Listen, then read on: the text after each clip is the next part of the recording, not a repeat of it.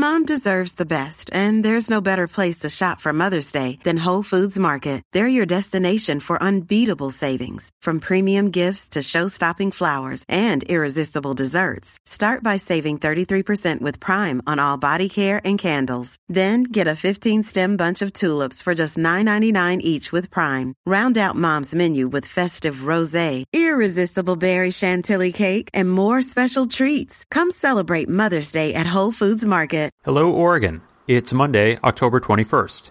This is Elliot Noose with a news update from the Oregonian and Oregon Live. Oregon's Forestry Department is charged with conservation and maintaining land for recreation, and it's also required to provide for sustainable timber harvests. But the agency is failing on almost every front, and it faces a budget crunch because timber harvests haven't provided the funds needed to stay afloat. A trial beginning this week will lay bare the policy mess. 14 Oregon counties are suing the agency, saying it's failed to maximize harvests on state forests since 2001, costing the counties $1.4 billion. Many observers expect the agency will lose the case. Environmental groups are deeply unhappy with the agency as well, and have separately sued to block 68 proposed timber sales they say could threaten wildlife and clean water.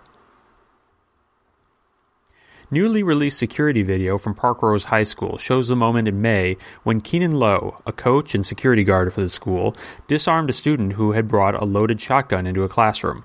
Investigators say the student, Angel Granados Diaz, then 18, was suffering a mental health crisis and didn't intend to hurt anyone but himself. The video shows Lowe walk into a hallway in the school, holding the gun in one hand and keeping his arm wrapped around Granados Diaz. He hands off the weapon to another man, then wraps both arms around Granados Diaz in a bear hug, and appears to comfort the teen.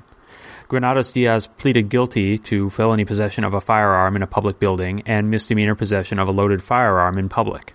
On Thursday, he was sentenced to 3 years of probation and any mental health treatment that he needs. Portland Mayor Ted Wheeler gave Police Chief Danielle Outlaw top marks in a performance review reflecting her second year on the job. But, the mayor wrote, she needs to brush up on Portland politics to succeed in the position long term. Rank-and-file police union president Darrell Turner and city commissioner Joanne Hardesty, two ideologically opposed critics of the police bureau's direction, agreed that Outlaw is doing well in the position. In a wide-ranging interview with The Oregonian and Oregon Live, Outlaw said that in her third year she wants to build on rare moments of solidarity between police, elected officials, and community activists.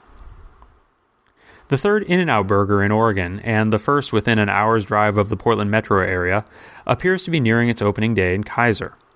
An opening date hasn't been announced, and construction on the new building is still going on. But the much-acclaimed California chain has started hiring workers for the new restaurant. In-N-Out Burger previously opened locations in Grants Pass and Medford.